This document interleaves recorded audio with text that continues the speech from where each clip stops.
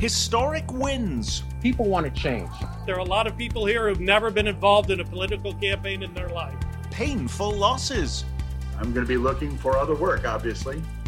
And it is what it is. We unpack your choices at the ballot box this week and ask what happens now. Plus, dropping the mask mandate in Kansas City, are you giddy or alarmed? And tracking the next battle over vaccines, from our universities to our schools to our police. We're willing to lay down our lives to protect somebody. We're really not that worried about a bug. And remembering a Kansas congressman. This is not being recorded now, is it? It hurts. Still break. Week in Review is made possible through the generous support of AARP Kansas City, Dave and Jamie Cummings, Bob and Marlise Gorley, the Courtney S. Turner Charitable Trust, John H. Mize and Bank of America N.A. co-trustees, and by viewers like you. Thank you. Welcome, I'm Nick Haynes, your host and guide through the week's most impactful, confusing and befuddling local news stories. On that journey with us this half hour is KMBC 9 Chief Political Reporter Michael Mahoney, Lynn Horsley from KCUR News, from KCMO Talk Radio, Pete Mundo, and always on call from the Kansas City Call, Eric Wesson. Did you know there was an election this week? Voters in Missouri from Raytown to Parkville were voting on a variety of local tax issues. In Independence, voters approved giving more money to the police. But most of the action was taking place on the Kansas side. Did you see this coming? Tyrone Garner ousting David Alvey. He is now the first black mayor in Kansas City, Kansas history. People want to change. They wanted somebody that is qualified, somebody that had a connection with the community, somebody that they could trust and believe in, and that somebody that was going to fight for them and put them first. I'm disappointed. I'm going to be looking for other work, obviously. Alrighty, Lynn Horsley, what did David Alvey do so wrong, and what did Tyrone Garner do so right? Well, I think it's a tough time for incumbents. David Alvey did note that he was the mayor during COVID, and so on election night after he had lost, he said he thinks the voters are in a foul mood. They're angry for a variety of reasons, and part of that may be just the negative national politics. But David Alvey ran on a platform that things were going pretty well in the county and that he had brought a lot of economic development and projects. And Tyrone Garner, I think, tapped into the sense that taxes and utility bills are still too high. There's still a lot of disinvested areas, neglected neighborhoods, small businesses were struggling. He just tapped into the discontentment, and he brought a very energetic and animated campaign and said that he would be a more proactive leader. You said that people were angry this time during this year, but are they angry all of the time in Wyandotte County? I was amazed back in 2017, Michael Mahoney. You know, Mark Holland loses. David Alvey, he's just a Rockhurst High School administrator. He wins that race. I thought it was a huge surprise. What does this election tell us? 2 cycles now of major disruption in Wyandotte County. Is it just too difficult to govern Wyandotte County? I don't think it's too difficult, but it is hard. And I think Lynn's right that there is some voter discontent there. And I'm being mild when I say that. People are ticked off in Wyandotte County. They think their taxes are too high. They're lower than what they used to be. And there was a sense I got from the campaign that this was going to be a fist fight and it was going to be close, and that Alvey was in trouble from the get-go. Should we quit saying, Eric Wesson, by the way, that this is the first black mayor of Kansas City, Kansas? We heard the first Asian American, first woman mayor of Boston, for instance. Have we come to a point that we don't need to say those things anymore? Or is this really, truly transformational in Wyandotte County this week? Well, given the historic value of it, I think it's still proper to say that they elected their first black mayor. But then they've got a black district attorney over there. They've got a black chief of police over there. The school board superintendent is black, female as well. So I think we can still say that. But one of the things that I heard in talking to people over in Kansas City, Kansas, with Alvey is, one, the lack of economic development, and give him the benefit of the doubt with COVID, but there were still some things that he still could have done that weren't done, and people were kind of disgruntled about that. The lack of viable grocery stores over in Kansas City, Kansas, especially in certain areas, is still they consider the Family Dollar store a grocery store, and that's not what that is. So they were still kind of disgruntled about him not bringing viable grocery stores to that area. Michael. Yeah, I think it's proper to take note of the fact that it's the first black mayor in KCK. And the thing to remember about this is what makes KCK distinctive in this regard. This is a city that, at least demographically, in terms of race, is divided by thirds. It's 1/3 white, it's 1/3 African American, and it's 1/3 Latino. So it is important to know that. And Eric's right on this. A lot of dissatisfaction, especially inside of 635 in the northeast corner of KCK, where they have lots of problems, lots of poor housing, lots of vacant lots, lots of trashy houses that haven't been kept up. And there's been a feeling there that the inside of KCK, inside of 635, has been neglected at the expense of the Legends. Which is exactly what David Alvey said 4 years ago when he was running against Mark Holland. It seems a repeat of that loop. But Tyrone Garner was one of the top people within the police department. His only credential in elected office was with the Kansas City, Kansas the Community College, as on the Board of Trustees there, Lynn.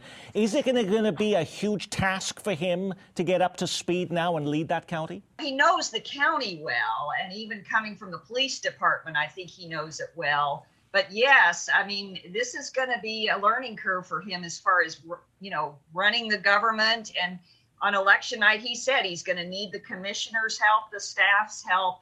He promised, he made some pretty ambitious promises, so he's got a lot of work to do. By the way, I always get sad for the candidates who lose, by the way, Michael. And so I just saw the clip there about David Alvey saying he has to find a job right now. What is his future? What kind of job will he have? Well, he can go back to Rockhurst and continue to be an administrator. I believe he was a counselor at Rockhurst, so I'm sure they would welcome him back. I'm always reminded of the best consolation speech I ever heard from a candidate, Davy Crockett, when he was said to have lost his seat in Congress. And next day, he went to all the supporters and went, "Davy, you're a legend here. What happened?" He said, "I don't know what happened here, but I'm going to Texas, and the rest of you can go to hell." Now, that's a concession speech. And this, I've done this show for about 20 years, and this is the first Davy Crockett reference we've ever had. Eric Wesson?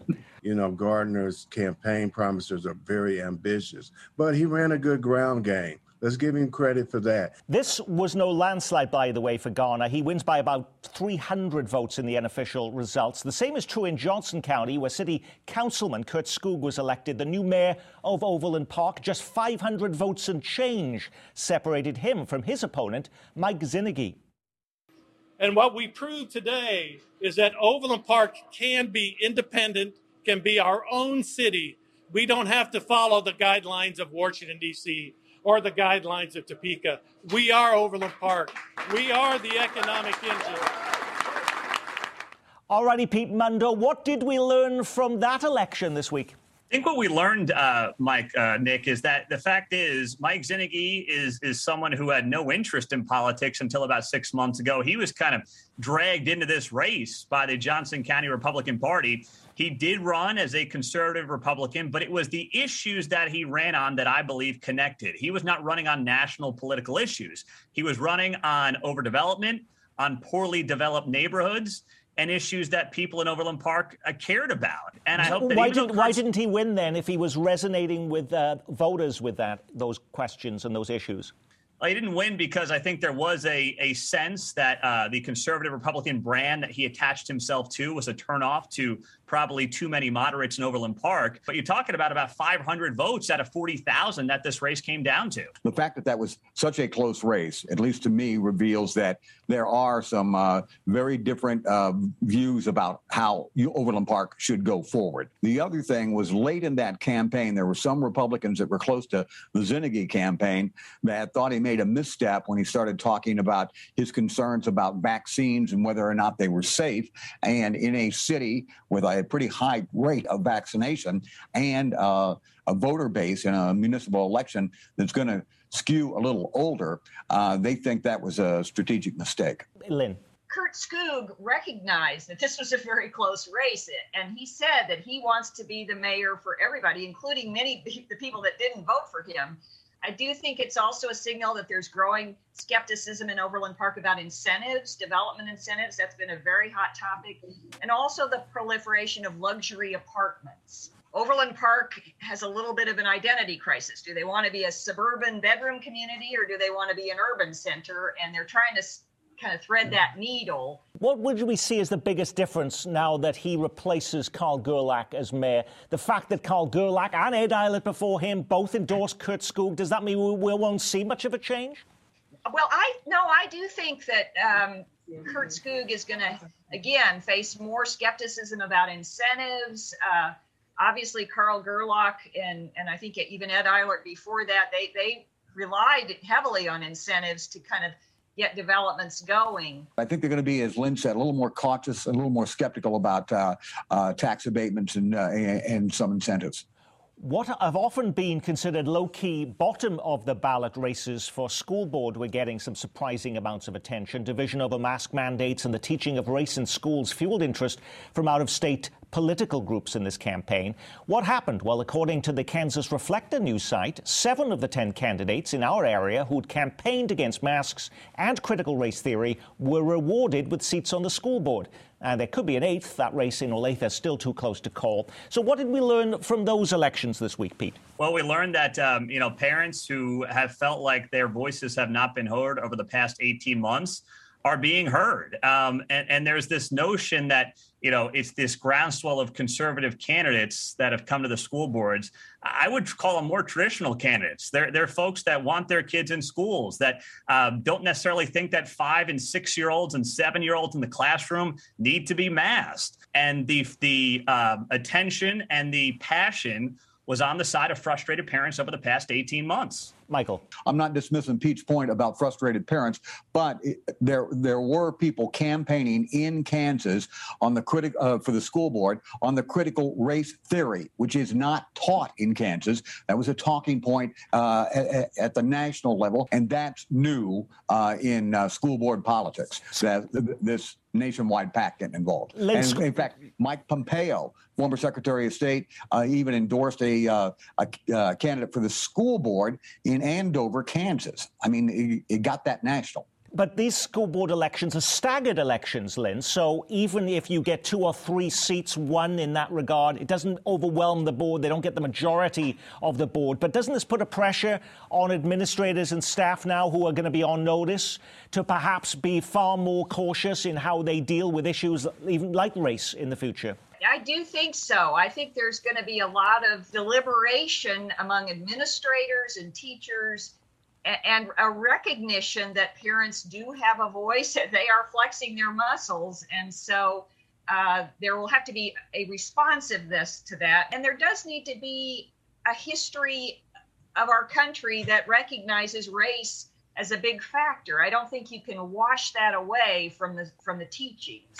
But let me ask then, Eric Wesson, I mean, Lynn says that, but over the decades in the United States, in schools, in public schools, we've said that sex education is off limits. Religion, in many respects, is off limits. Is race now going to be an off limits conversation for schools? It seems like it is, but it shouldn't be. And I think that, we want to stay from that, stay away from those conversations about race because we don't want to create any tension, but it's a part of history. So why not talk about it? We talk about other parts of history. Columbus discovered an occupied land. People were here when he got here, but we learned that in elementary school that Columbus discovered it. So when we learn that, we should learn about everything that relates to How do you see this playing out, Pete? I mean, are we going to get to a point of saying, let's not talk about slavery, let's not talk about Jim Crow in the future? Well, I interviewed a lot of these candidates on my show, and I never heard one of them say, don't teach slavery. Don't teach about the racial issues this country has. That is not anything that any of these candidates ever said on the show. What it was about was, whether you want to call it critical race theory or diversity, equity, inclusion, which many school districts, Shawnee Mission being one, spends hundreds of thousands of dollars on every year.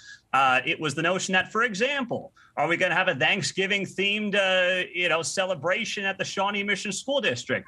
They say it's about supply chains. An internal memo showed that it's because of diversity, equity, and inclusion they need to reevaluate. Is that how far this is going to go? It's not about not teaching the good, the bad, and the ugly of American history. It's how far do you take it culturally in the classroom while still, yes, teaching the ugly side of American history. I have not heard from anybody who is against that. On Election Day, we also learned of the death of Kansas Congressman Dennis Moore before there was a Sharice Davids or Kevin Yoder. Dennis Moore represented the Kansas 3rd Congressional District for 12 years in Washington. Since leaving office, he battled Alzheimer's and cancer. He was 75 years old. What is Moore's legacy, Michael? A legacy of public service. He was a blue dog Democrat on the conservative side of the Democratic Party. They always wanted to know, Democrats in this caucus, where are you going to pay for these social programs? Do you have a plan to pay for this? In addition to that, he served with distinction as the Johnson County District Attorney for a long time. He's also remembered for his unusual approach to campaigning. That included appearing folksy and strumming a guitar. Here's one of his campaign ads. Music lessons with Dennis Moore. Country. My patient's Bill of Rights will make you kick up your heels. Rock. We need to make Social Security solid as a rock. And finally, picking. I hope you'll be picking Dennis Moore for Congress. Thank you. Have our politicians lost that sense of playfulness and fun today? I think about Eric Greitens blowing things up in his ads when he ran for governor. It's not quite the same, is it, Lynn? He was so good-natured, and I think it's always helpful to be able to play an instrument. He was a really good guitarist, and we all remember Bill Clinton playing the saxophone on late-night TV.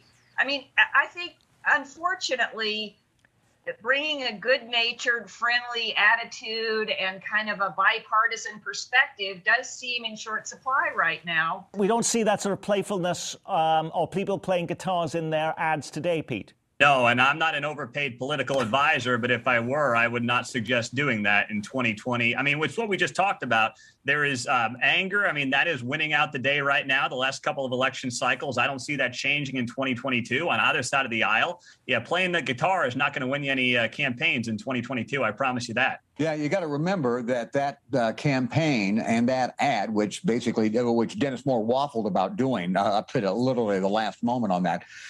That was over 20 years ago. Okay, that's a long time, and things do change, as Pete notes. In other news this week, when you head to the coffee shop, restaurant, or grocery store in Kansas City, you'll no longer have to wear a mask. The city council voting to end the mask mandate, at least for adults, kids and staff in school districts will still have to wear them. They're also required on school buses. Not everyone's happy that grown-ups no longer have to wear them, but kids do.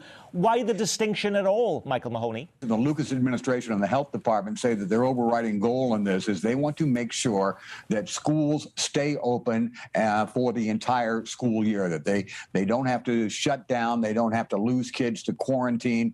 Good luck enforcing that. Good luck enforcing that. Talking about distinctions, though, Eric, why is Jackson County voting this week to extend its mask mandate right until almost late November, and Kansas City is removing it for adults? I mean, is the science so different a few miles away in the rest of Jackson County? Jackson County has its own health department, which has its own method of how they are gauging how the progress is versus Kansas City, who has its own health department. Lynn. They're pressured by the businesses. Many businesses want this mask mandate done.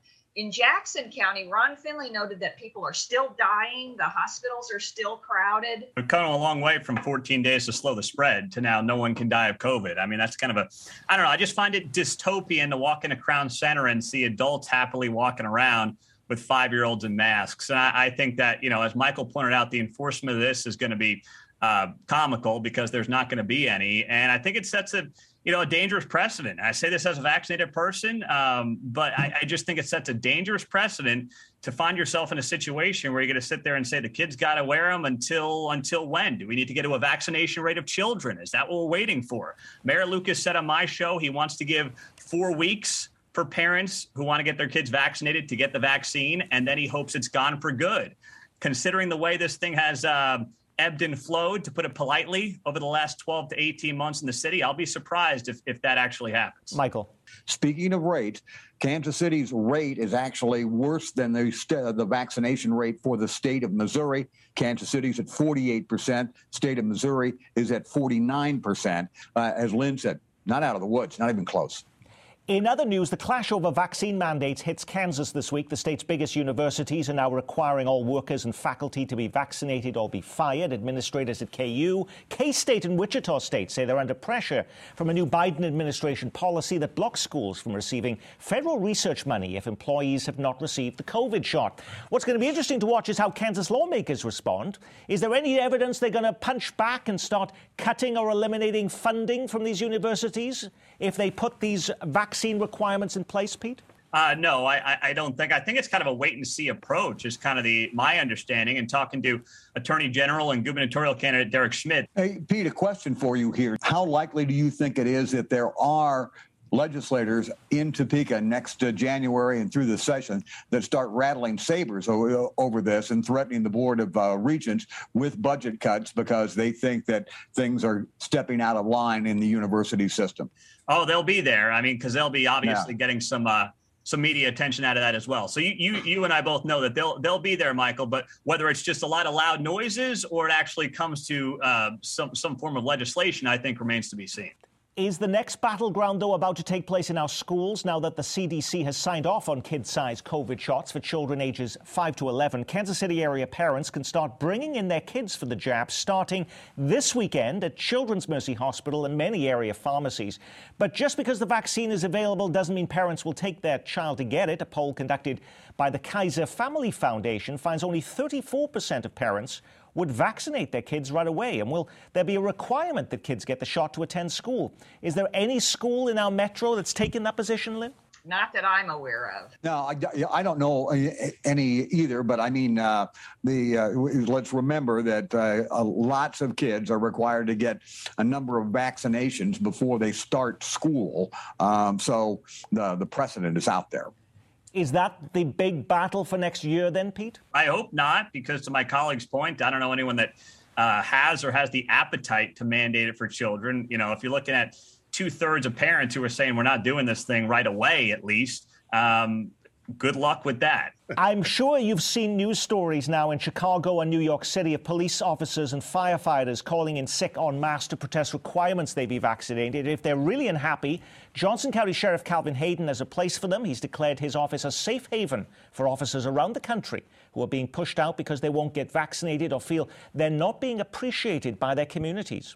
We're willing to lay down our lives to protect somebody.